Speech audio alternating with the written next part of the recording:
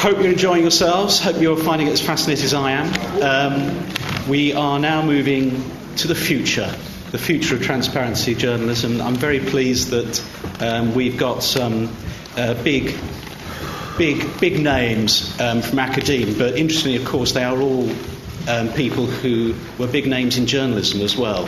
So I think they've got a unique perspective in terms of understanding the business, but also spending a lot of time thinking about the future of it, in fact creating the future of it by teaching future journalists. I'm going to hand over now. It's lovely to have Al Jazeera back with us. Richard Gisbert, who presents, I think, perhaps the best TV programme about the media, Al Jazeera's Listening Post. Over to you, Richard. Thank you, Charlie. Just very quickly, wearing my Jazeera hat, I know we spoke about this earlier today. I just want to add a few words on the situation in Egypt with our correspondents and our news team there.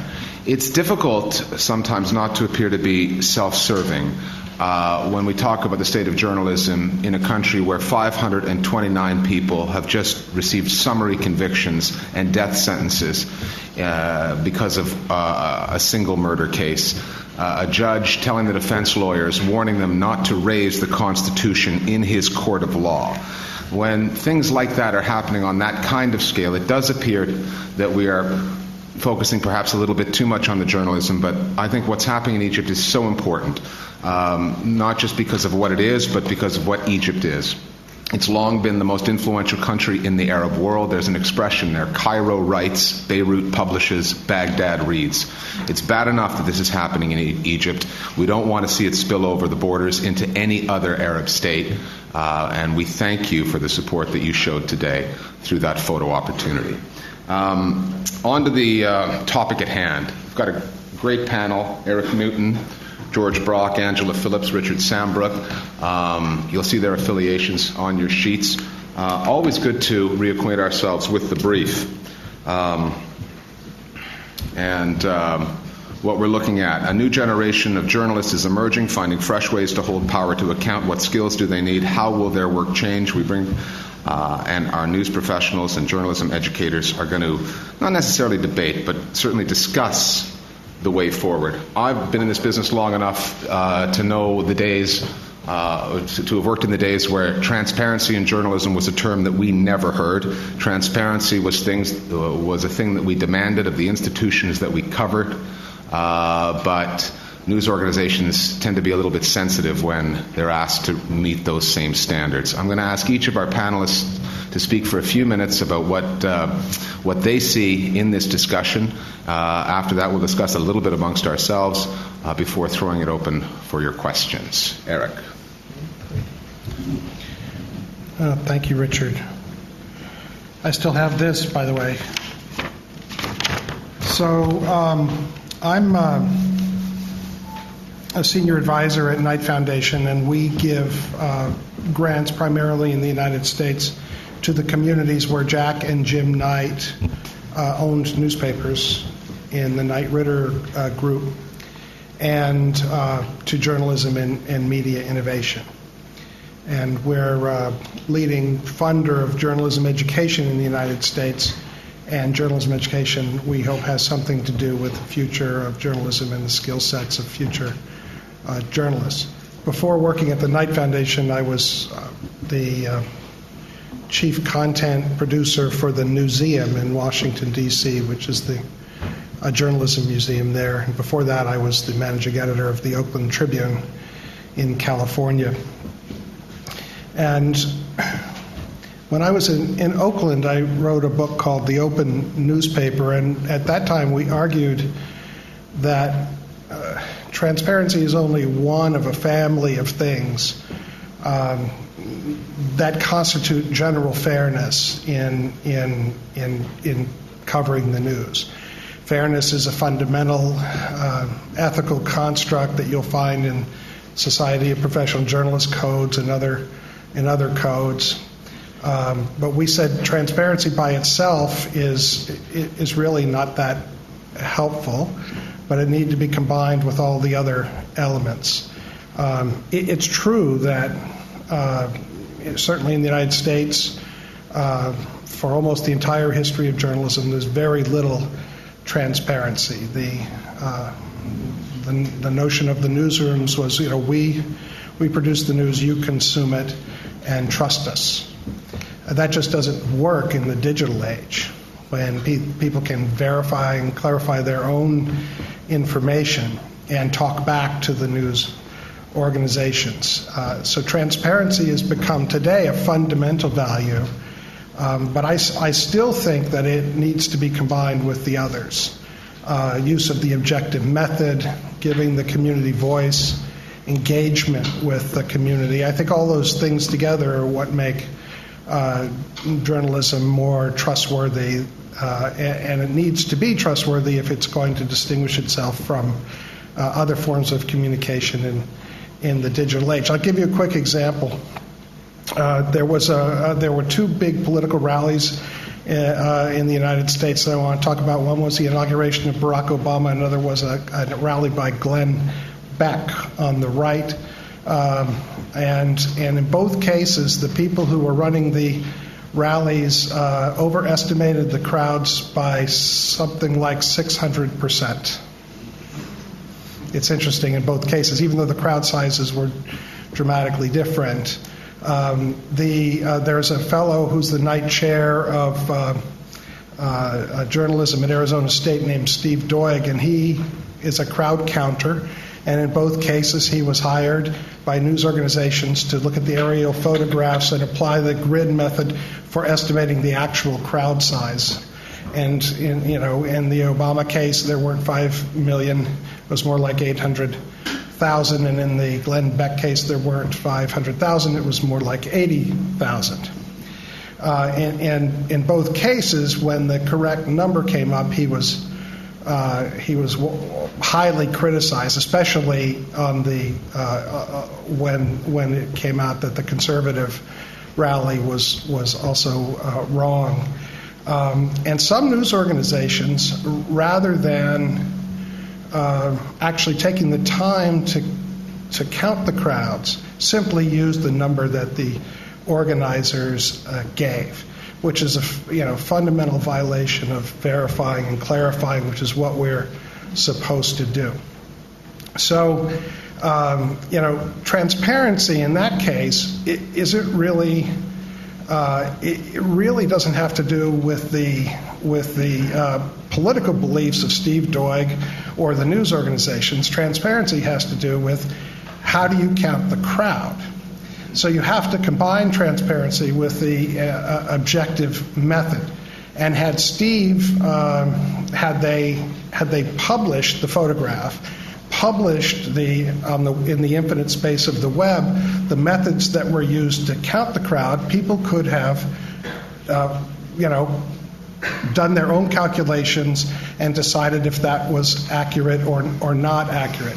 If they had created a forum to discuss it, if they'd engaged with the community about it, I think that would have been a better outcome than here's the number, trust us, which apparently some news organizations are not even, don't even want to get into the argument, so they didn't even want to use it. These things I'm talking about require different skill sets than we currently have, and journalism schools need to figure out ways to teach those. It requires, we have to use objective tools and techniques, and they're coming out in the digital world constantly now, but schools are not keeping up with how they're teaching them.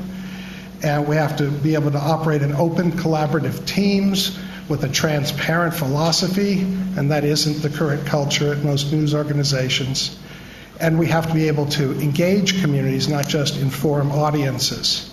So we think at Knight Foundation that the best way to try to bring all these things to journalism education into the journalists of the future is something called the teaching hospital model, where journalism students and researchers and technicians and professionals all working together do journalism in the way that I'm talking about, in the different way that I'm talking about.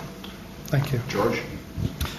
Good afternoon, ladies and gentlemen. My name is George Brock. I'm the Professor and Head of Journalism at City University London. I was a newspaper journalist for a long time on the Observer and on the Times, and I'm the author of a book called Out of Print: Newspapers, Journalism and the Business of News in the Digital Age. Ladies and gentlemen, I want you to spare a thought for a moment for another group of people who are gathering this weekend to discuss the future of journalism and, I would think, very probably, transparency. Pierre Omidyar, the founder of eBay, and more significantly for this discussion, the founder and funder of the First Look group of websites, who include Glenn Greenwald and Jay Rosen in their marquee names. Mr. Omidyar has invited a dozen experts on journalism to debate with him, including, for example, Clay Shirky, to debate journalism and its future. They are in a resort, or will be, in Laguna Beach in California.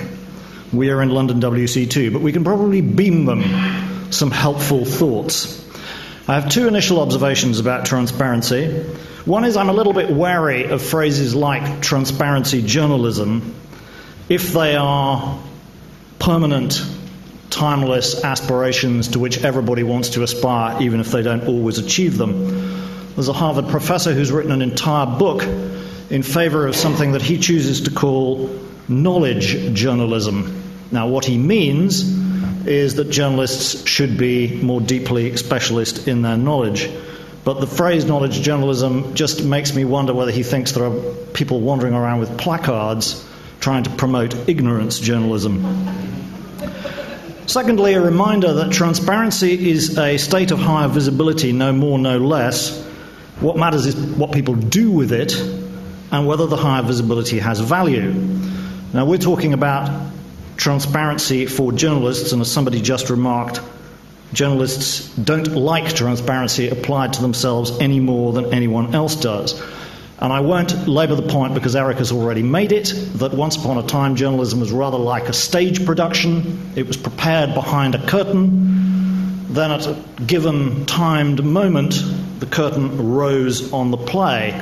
It isn't like that now because there is a degree of transparency and visibility. And over time, I think that is bound to improve ethical behaviour in journalism, improbable as that may seem at the moment. Some important changes take a long time to happen. Now, it's not just about interactivity. Let's not forget that one of the most important things which the ordinary consumer of news and opinion can do in the internet age is instant comparison. I count the power of instant comparison as a form of transparency. And do not forget how fundamentally transformative that is to what consumers of news have. Once upon a time, journalists were really the only people who did instant comparisons of who'd done what on the same story. When Krishna Bharat, the young engineer at Google, began Google News, he immediately arrived very fast at a very basic and very, very important insight. He said, I've got these 600 things, and they're all basically copies of the same story. In a digital age, that can't continue. There will have to be differentiation because the power of comparison will eventually force newsmakers to do that. Specific ideas about how transparency will work well. When I started blogging and writing about this, I said that it was really important that digital versions of news sites, whether they are legacy mainstream ones or others, should actually attach links, i.e. footnotes, to what they did. It was a terrible mistake for me to use the word footnotes. It conjured very small print lines at the bottom of the page. And what I mean by that is open sourcing. If you are a publication, let me just take as a random example the Financial Times, for whom accuracy and integrity are very, very important operational values every day, it simply baffles me why they don't link to the sources which they can disclose. Clearly, in most forms of interesting journalism, there will be some sources that don't get disclosed, but there are actually lots that can be. And as I say, it baffles me, particularly in the legacy media, struggling in current not to make advantage of that. At the risk of starting a stampede out of the room, if you went to the parallel session on investigative journalism, you would hear a lady called Alice Ross talking on that subject. She works for the Bureau of Investigative Journalism, and full disclosure, I'm a trustee of the Bureau. Their project on drones and its sub-project, which is about the victims of drones, and it's called Naming the Dead, is a project designed to be open entirely in its methodology from soup to nuts, from A to Z, from beginning to end. That seems to me to be the right kind of transparency in operation. Last point, be aware that the tools of transparency can also be used against journalists. Do not forget that when the NSA Snowden revelations began, those who wanted people to not worry about it too much said, don't worry, it's only metadata. Metadata being the technical expression for not the content of an email or a call, but who called who, when, for how long, or emailed. It took me a shamingly long time to work out that if the authorities were collecting on a universal scale and retaining indefinitely all this information about all journalists, they could identify virtually everybody's source. And I think it's really important that this is tested legally in as many places as possible. I naturally hope it'll be tested in the United States. And if there are any millionaires in the audience, it would be really good to have this tested at the European Court of Human Rights. I'll leave it there. Angela? Hello. I'm Angela Phillips, and I run the Journalism MA at Goldsmiths College. And I want to pick up on some of the things that have been said earlier, which are about what is the future for journalism. And I'm sure that all of us here in teaching journalism are very conscious of needing to be at the cutting edge. So I think what I would start by saying, what we do at Goldsmiths is we are very conscious of the fact that you need to have a combination. You have to hang on to the old-fashioned values of, particularly of verification. You have to update the old-fashioned values of verification, because verification in an online world with a lot of casual users is a very different game from what it used to be, and we have to learn how to verify things when we don't know exactly who produced them. We have to add those old-fashioned values about verification, interrogation, good writing, incidentally, to new issues, which is about teaching cutting-edge methods of data collection. We're working now in collaboration with our computing department, because we realise that as journalists, we don't have the deep enough knowledge of data to be able to use it intelligently. So what we're doing is we're collaborating with people in computing. They're learning our skills, we're learning theirs. We're trying to find a way of cutting across the two disciplines so that we can create a discipline for journalism for the journalism of the future. We've also really pleased to report that we will in future be collaborating with the Centre for Investigative Journalism, which has just moved to Goldsmiths. It's moving in this week, and we'll be doing future training of data journalism training at Goldsmiths. So that's how we see the future. We think it's really important. We are training young people to be the journalists of the future. And in one way, we already do it. We do understand about what it feels like to work online, because we run our own online news organisation. So we have a constant sense of what does it feel like to be part of a news world in which collaboration is inevitable. You are constantly in touch with your audience. Your audience is constantly in touch with you. And running a news organisation from within a department of journalism is really hard. Takes a lot of effort, a lot of dedication, but it brings huge dividends, because we have a real audience. We know how real audiences behave, and we're not just doing it for pretend. But having said all that, I think there are other areas which we need to take on board, and which, until recently, perhaps we haven't done enough. Now, I don't know. Oh yes, it is up here.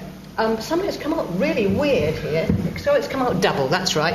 And what I wanted you to look at here is what we're up against. And it seems to me that when we're talking about trust and transparency in this country, we have to recognise that we've lost trust. particularly the press. If you can just go to the next slide, you will find out that it's not quite so bad in television. We have got a certain level of trust, but we have to say that in print journalism, when I talk about print journalism, I'm not simply talking about newspapers.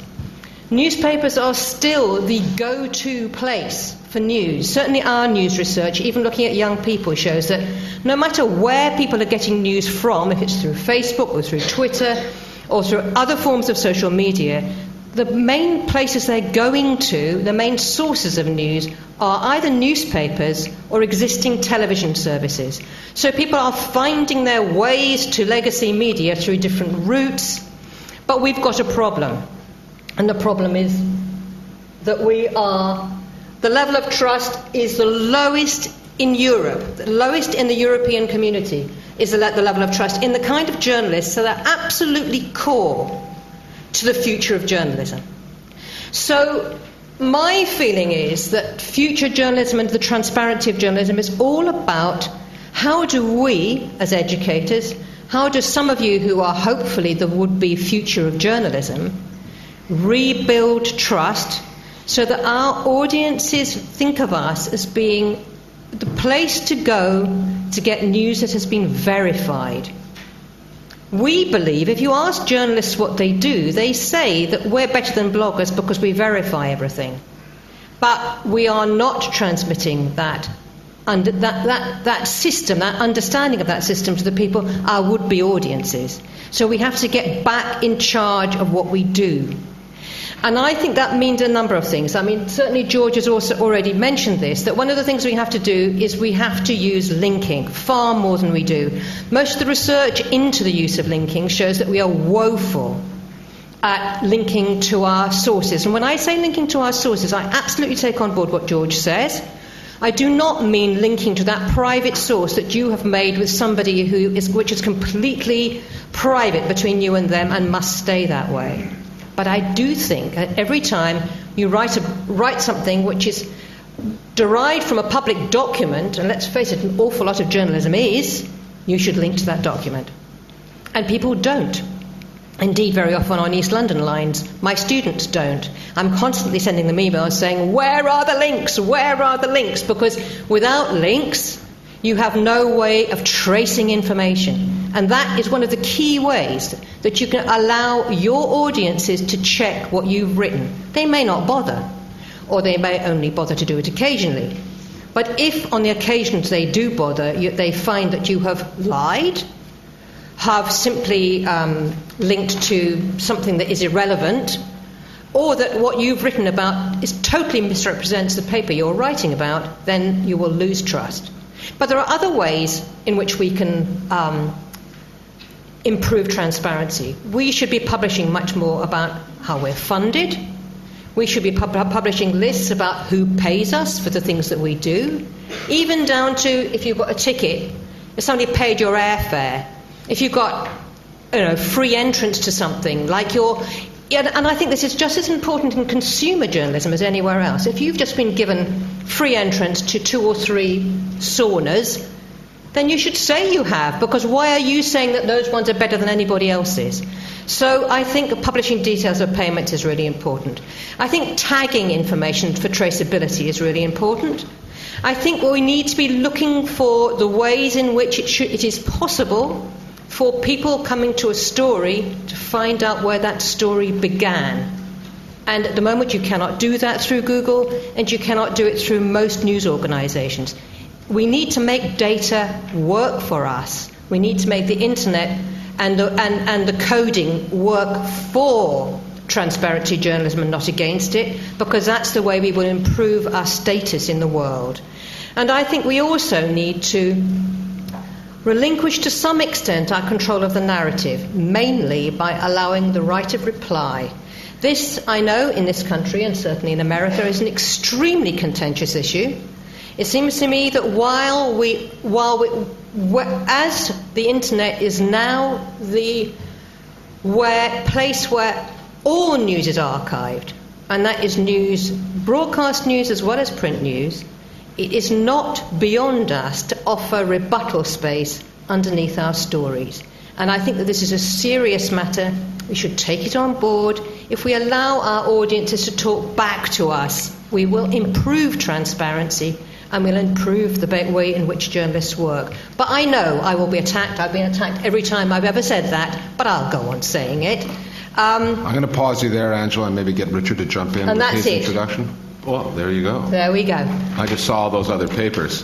Don't panic, Richard. I've only got Go ahead, Richard. 2 bullet points. Okay, I'm Richard Sandbrook. I'm Professor of Journalism at Cardiff University and a former journalist, editor and director of news at the BBC.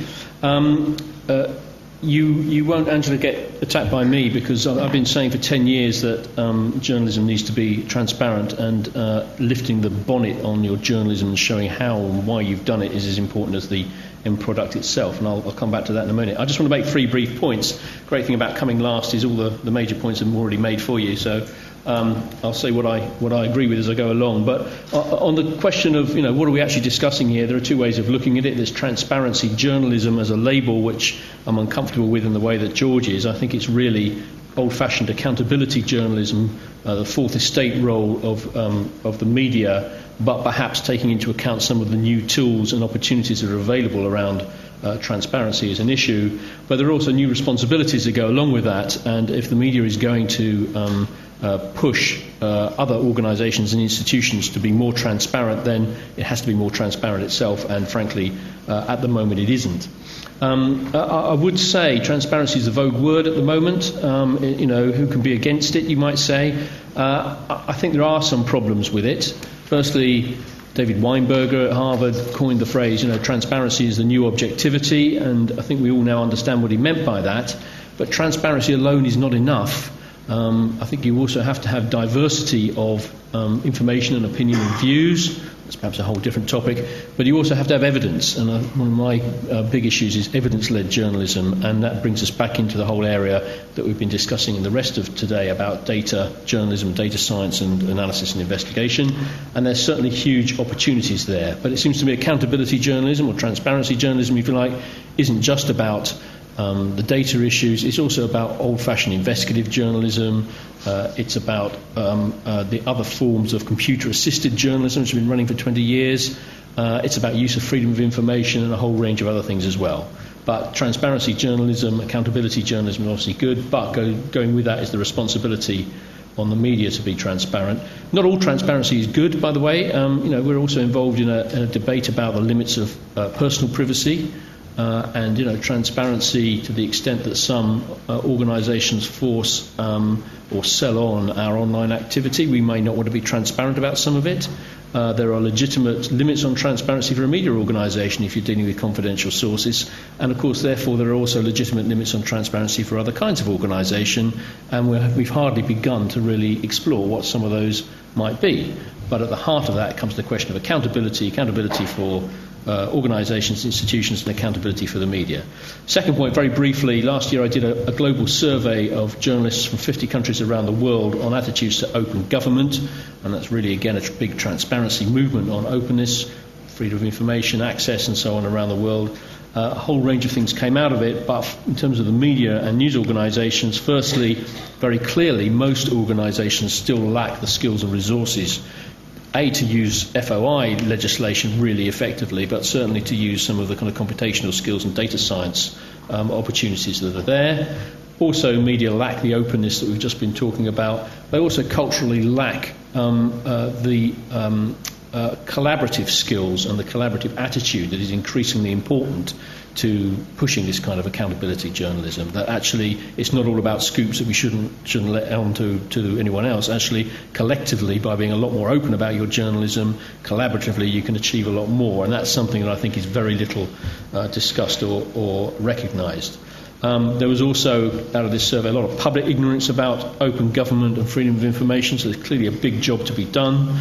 Government was failing to live up to its rhetoric around open government, and therefore there's a big accountability job to be done, and there's a big gap between government and the public about freedom of information, transparency of information, a big role there for the media to play, but as yet they're falling down on the job, I would say, as a headline overall, not through bad intent, but through lack of skills and lack of recognition of what they need to do.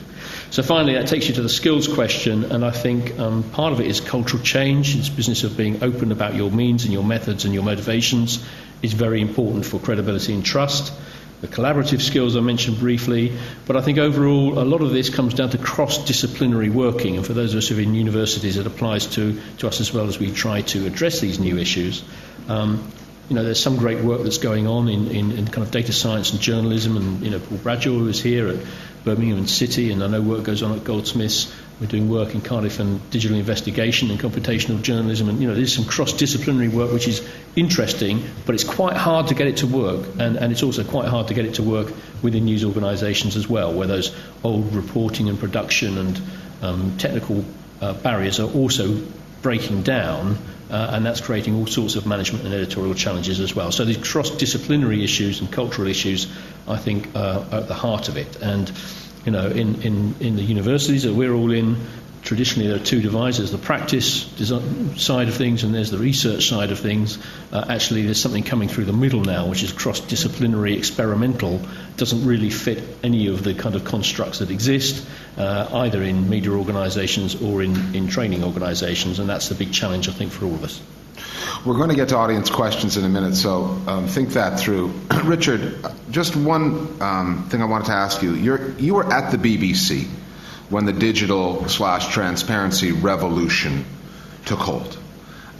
Without making your answers necessarily about the BBC, because you will have spoken to other people in similar positions in other news organizations, talk to us a little bit about how open the BBC was to this whole notion of transparency, how culturally resistant and adverse they were, and if you can try to put it in the context of other news organization stories you've heard, things you've seen. Yeah, so a couple of things very briefly. Part of the work I did after 2004, where you will remember there was a bit of a car crash over the BBC's reporting of the misuse of intelligence in the run-up to Iraq, was to try to rebuild trust in the BBC. It didn't take much doing, actually, because trust didn't fall very much. But part of that was about saying the BBC has to be open about what it's doing and why and how. So there was a big push on that. And there was a cultural independence, a cultural resistance in an organisation that is very hierarchical, very command and control in its culture and in its DNA.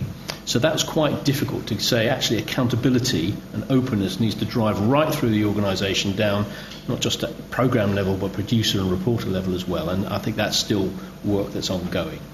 I remember as the digital opportunities came in, I did try and run with that agenda a bit for various reasons. And as blogging took off about 12 years ago, there was an initial resistance in the BBC, as there has been in many other media organisations. I think it's a very familiar story. People said, blogging's about opinion, and in the BBC we can't be about opinion, so we must make sure none of our staff blog. That was the initial reaction, to which you say, well, it's too late, because an awful lot of them are. And by the way, how can an organisation that's about free speech and in support of all those values say you mustn't do something? So actually, if they can stand up on air and speak, why can't they do it on a different platform? And you work through it and find some good examples, and you get your political editor and your business editor blog, and everyone likes it, and they get 1 million hits and thinks, oh, this is great, let's do more of it. So you get there eventually. And it was the same with social media. What is this social media thing? Actually, Facebook, you remember in the early days of Facebook, what was your political affiliation? And so the BBC said, we can't possibly have our staff having to fill in a box that indicates any political affiliation. We should say to them, a condition of your contract with the BBC is you're not on Facebook. To which my answer to them was, actually, if you go on Facebook, there are over 10,000 BBC staff on there already. That's 50% of the workforce. What are you going to do about that? So there was a big, very steep learning curve. And the BBC is not the only place that's like no. this. So those are real experiences and from BBC at that time. But I would say most media organisations went through something similar in that learning curve. And that's also part of saying, look, there's a different relationship with the audience. There's a different way of behaving in this environment, which is more open, a bit more informal, a bit more relaxed.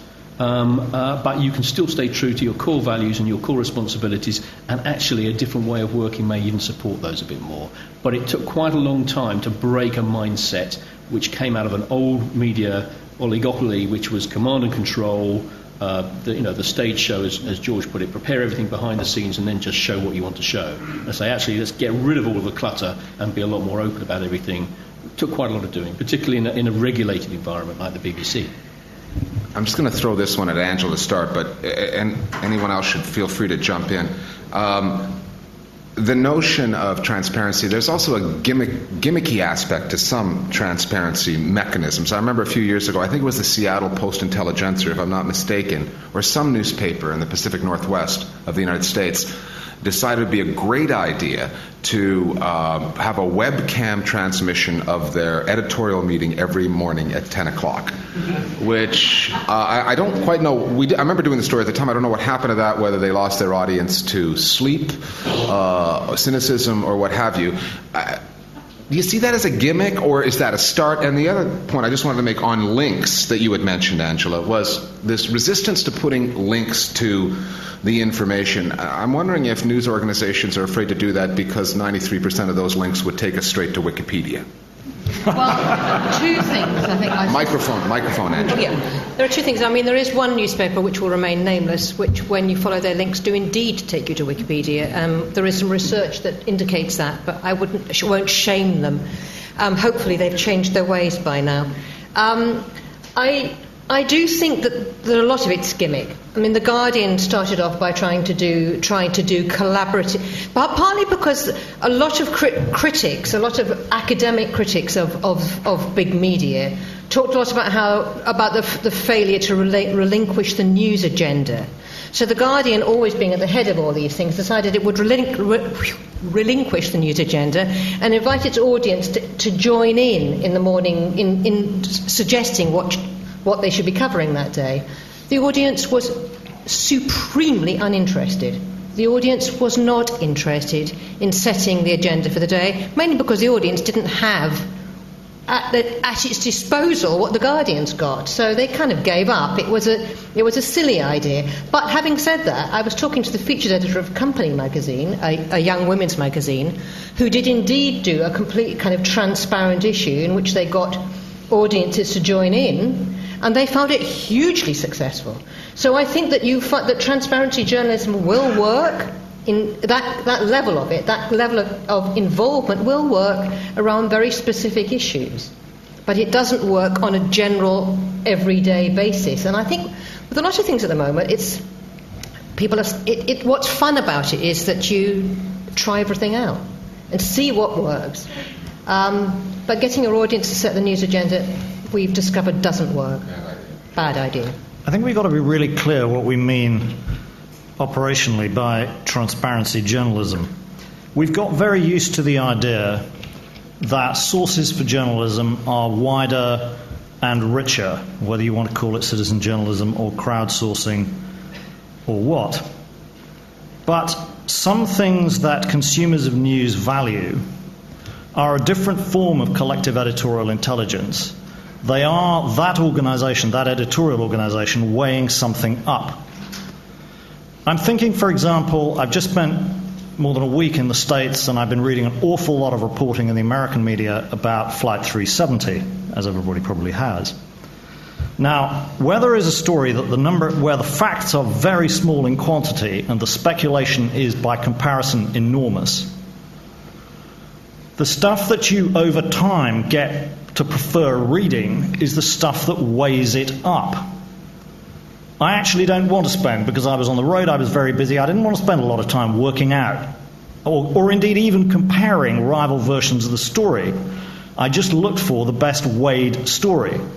And if what one editorial organisation has done is weigh it very carefully and collectively agree their version, do you then want people who disagreed with that version doing a lot of tweeting saying, actually, I think our version is crap? I just put that question out there. Eric, you talked about skill sets. Journalism schools need to teach different ones. Presumably that means that people who are mid-career may need to go back to school in a manner of speaking. Talk to us a little bit more about specifically what kind of skills you're talking about. Well, I think different examples have already been mentioned. I think one thing is journalists should learn to code. Why? Because regular people can't do it. And because the news machines of the future are going to be algorithms and software and news bots. And not only do you need to know how to code, you need to know how to understand other people's code. Or you can't interrogate an algorithm or interview a news bot. And so how hard is this? Oh my God, we're word people. We can't possibly know anything about math. That's just not true. That's our mythology. And maybe it's true of a certain generation. But young people today, including many people in this room, learn a lot of things that no one has to teach them.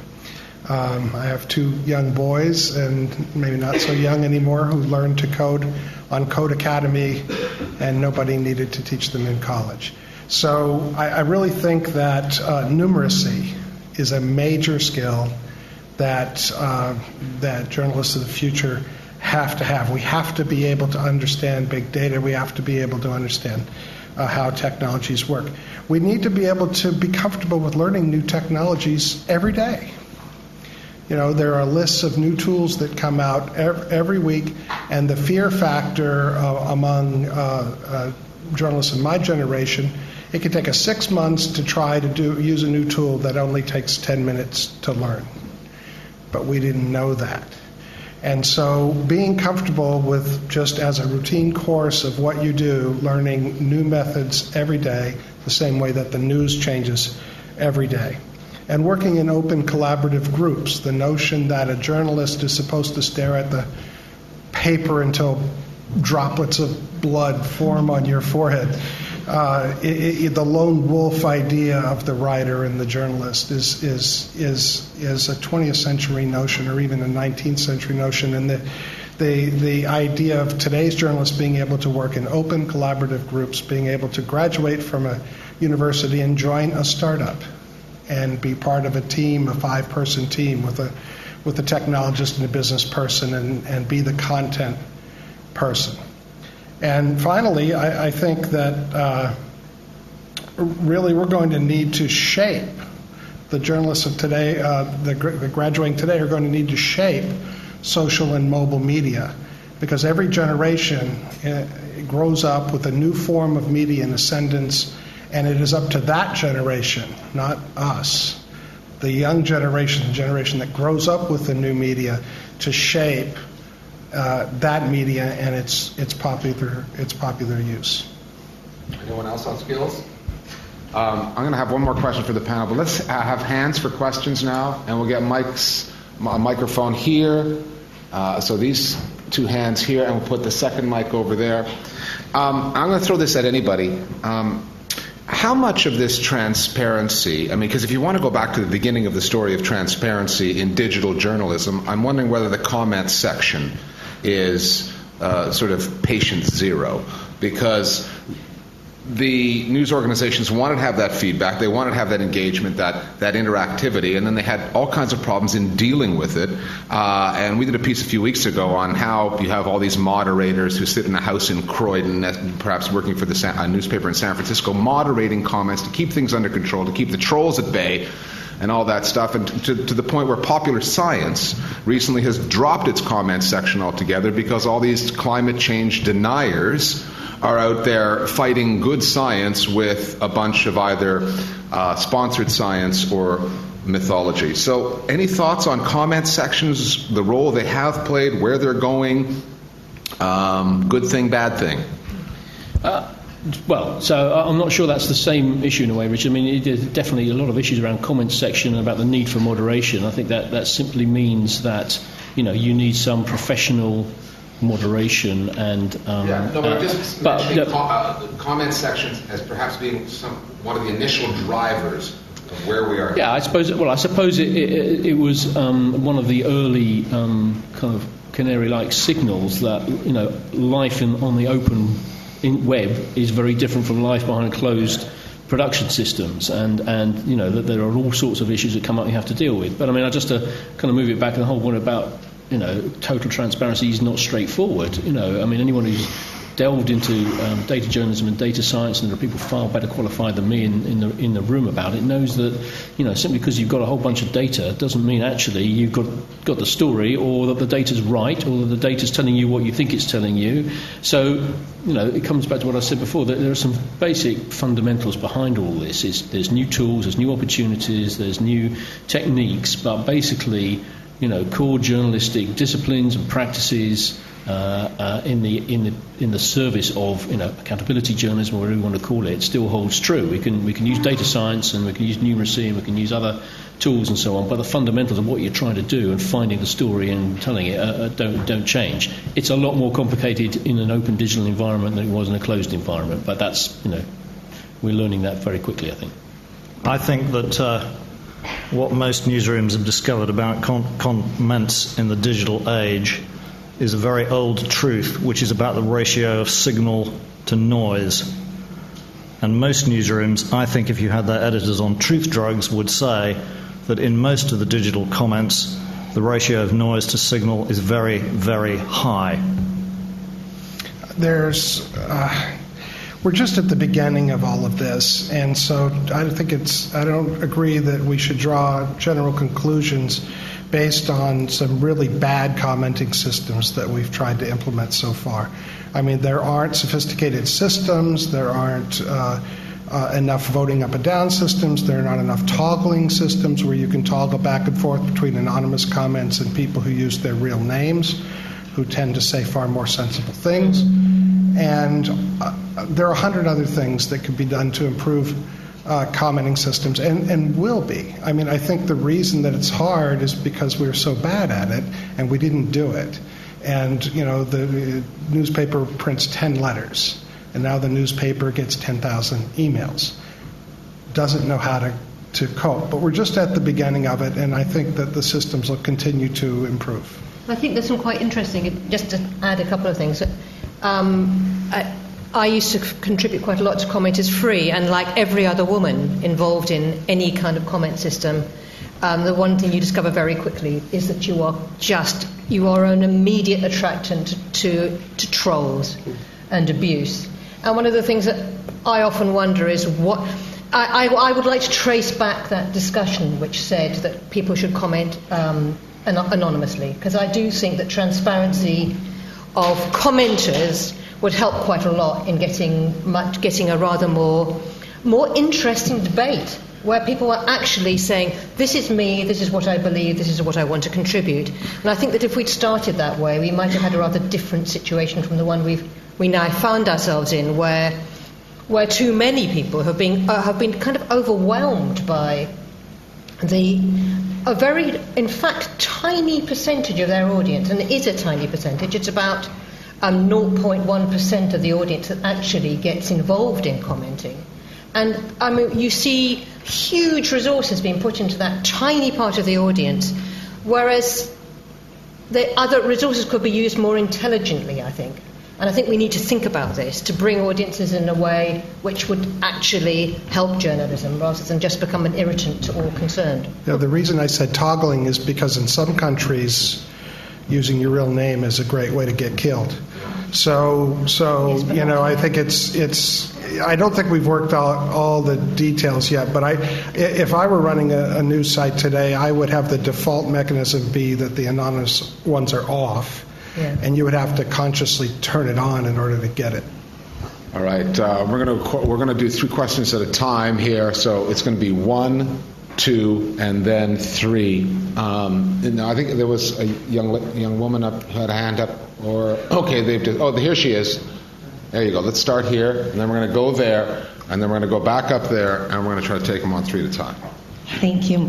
First of all, tell us who you are, what you do, and then throw the question at us. And if we could keep it brief, it would be good. Okay. Kat Chamberlain, freelance journalist from the States. And first of all, I think in transparency, I think universally everybody agrees that it's very important. And I think Wikipedia recently, although not a journalistic organization, they opened out their process of how everything's put together and found out that 80% of their writers, authors, editors are men. So by opening up, they try to address their institutional problem, like an internal problem, and it's very, very useful. But if I can play devil's advocate to point out two potential side effects to see how you address the transparency problem. The first one would be the appearance, to try to give appearance of transparency. I don't know if sometimes you bang backwards and then there are unintentional consequences. I'm thinking about Iraq and Afghanistan war, and the journalists were embedded. So by doing that, I think the military, along with the journalists, we're trying to say this is now a war that for all to see. We will track everything, but we all know how that turned out. And then I think New York Times had to apologize among some media outlets because it turns out that they were too close to the soldiers, or it just didn't end very well. And then another potential problem is sometimes a snapshot of transparency could be out of context. I'm thinking the climate panel, when the email was leaked about how scientists are talking about, almost joking about, saying maybe it's not so real or true, or and also when WikiLeaks came out, the diplomats were talking about now the way they talk about things could not be understood by the general public, and now a lot of context or relationships were affected. So I'm just wondering that two very troubling questions. I'm sorry it's so long. Questions need to be briefer. I'm Kyle Bowen. I'm a master's student here. You've all mentioned the issue of transparency of funding. And right about the time Glenn Greenwald was leaving The Guardian, a lot of this was talked about with Pierre Omidyar's new venture, how it's going to be funded, et cetera, and potential sources of bias. These all seem like fair questions, but it seems to me these aren't often raised about mainstream media in the U.S., like MSNBC or Fox News and the New York Times. Do you agree that these questions aren't raised as much in those on those media outlets, and if so, why do you think that might be? Okay, and the third question is, go ahead. I'm Julius Baluto. I'm a journalist based in London. My question reflects on news reporting in times of crisis or breaking news. According to statistics, late in the 1st of July bombing of London, if you remember, BBC used a lot of user-generated content. And it formed a big chunk of its news reporting. So my question was, how does transparency in journalism reflect on the use of user-generated content? Because it's instant. You may not have enough time to verify, and you want to show people something happened in London, we got the pictures. I agree with you when you say it's not about scoop, but sometimes when it comes to competition in media houses, you cannot help you cannot get away from just focusing on that. So how does transparency in journalism reflect on the use of user-generated content? Why don't we talk about 7/7? Richard, you were there at the time, weren't you? Yeah, so briefly in 7/7, the BBC's main evening news at 6 o'clock led its programme with a long package which was entirely user-generated pictures. It was the first time that had ever happened. And 7/7 for the BBC was a moment where it really recognised that it had to invest in user-generated content substantially more than it had done to date. It's always UGC, and it had been sort of building up and thinking about citizen journalism, but 7/7 was a key moment. In terms of the kind of transparency issue of it, so I'm about 5 years out of the BBC, but when I left, the position, and I think it's still the case, is it has a dedicated desk of, I think, about 10 to 12 people 24 hours a day who are simply dealing with incoming material in UGC, and part of their job is to verify any of it before it's used. So the BBC position on it is, if you see any citizen-generated pictures or UGC material on the BBC, it will have been independently verified as being what it pretends to be or says it is in terms of play on the back of this need for news organisations to be able to do that, whole expertise and body of expertise, and there's another session at this conference about it. There's a big kind of depth of expertise around how you do that. But the crucial thing, and actually it applies at all levels, is attribution. So if you're not sure and you can't independently verify it, at least attribute it. And that's, I think, part of the, also, by the way, the issue over breaking news and the whole race you get into between broadcasting and print and the web and social media about breaking news and who's first and all the rest of it. And lots of news organisations get into trouble because they trip over themselves in trying to be first. Actually, if they're just open about attributing it, we have this, it comes from here, this is why we think it's worth showing you, this is what we know about it and this is what we don't know about it, then the viewer is entirely clear, and up alongside the editors they're making the judgments and there's no problem. Problems come when news organisations overreach and overclaim and overstate. So, showing a little more humility and being a little more open about what the material is and what the genesis of it is and what's known and what isn't known about it actually solves all of those problems, and there's a big investment and expertise building around that. On this? Could I just add, on a slightly more kind of, perhaps slightly banal level, we covered for the last 4 years or so, on East London Lines, our own website, we've been live blogging events, mainly, certainly like the student demonstrations. And one of the things that we've done is we've actually developed our own protocol whereby when we're monitoring Twitter for information that's coming in, we have a special tag which is rumour mill, so that we will always flag up information that looks interesting but hasn't been verified. We will flag it up on our live blog, say, rumour mill, we've heard this, we are now going to verify it. So we will then make sure that our student journalists don't just take it at face value and republish it, but then they go and check. And that means that they're learning in the context of very fast-moving news to try and evaluate what's happening, not to lose the initiative, because obviously if you are live blogging, if you are working in real time, you do have to be fast. But what we would say is, yes, say you've heard this, but make it very clear that you don't know if it's true. Then go away and check afterwards. And I think that's, there are ways around this, and there are ways of dealing with it, and we're all learning them.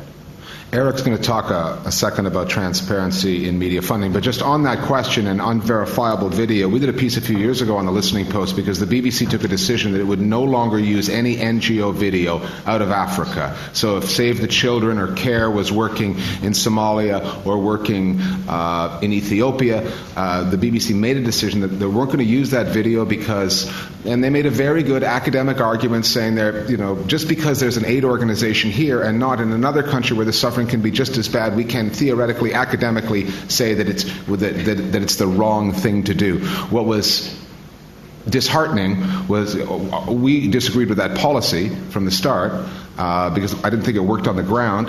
But then we saw out of the Arab Spring and out of Syria and out of 7/7 all this unverifiable material that the BBC was quite happy to offer a disclaimer in front of and a qualifier in front of, and they'd put that on the air because they got ratings from it. And I don't know if their policy on Africa and NGO video has changed. I think every time they run unverifiable video out of Syria, they should think about that. Go ahead, Eric. On the question of transparency and media ownership. Oh, wait, don't I get to bash the BBC also? You do that too? There are NGO... Can I do that too? Is that sure? I'll defend it. There are NGOs in the United States with information ethics that are higher than journalism information ethics. Human Rights Watch, Witness, because this is their entire business, just as it is ours.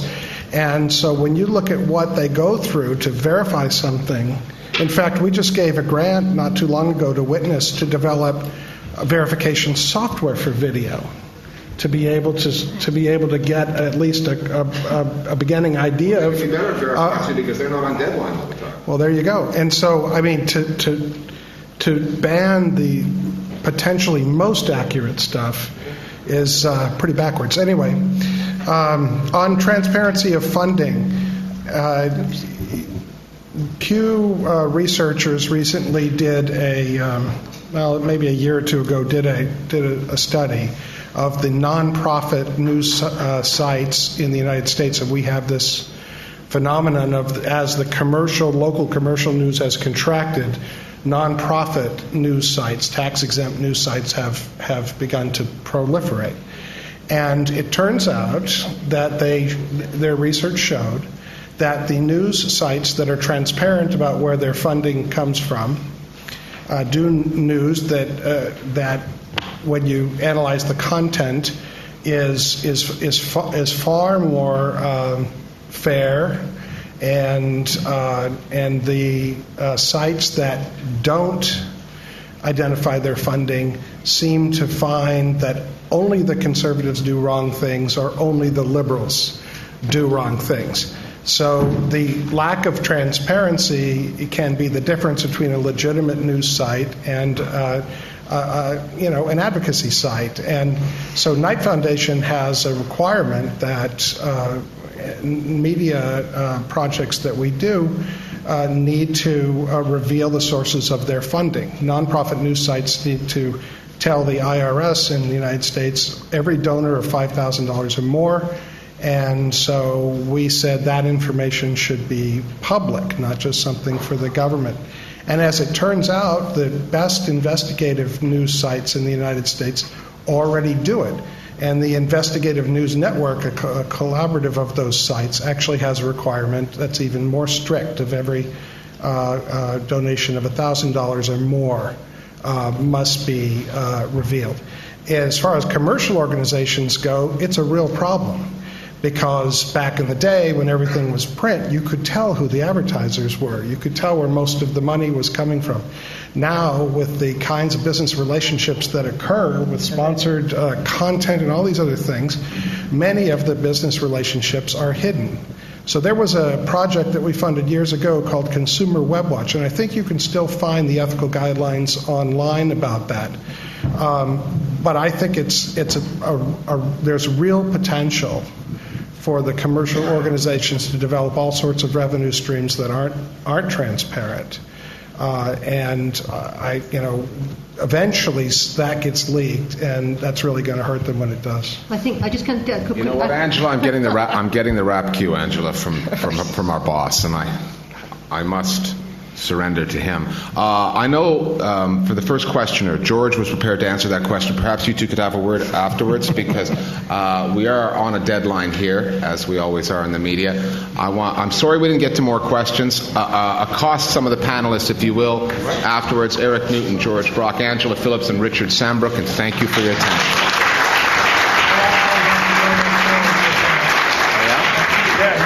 More people are going to follow you.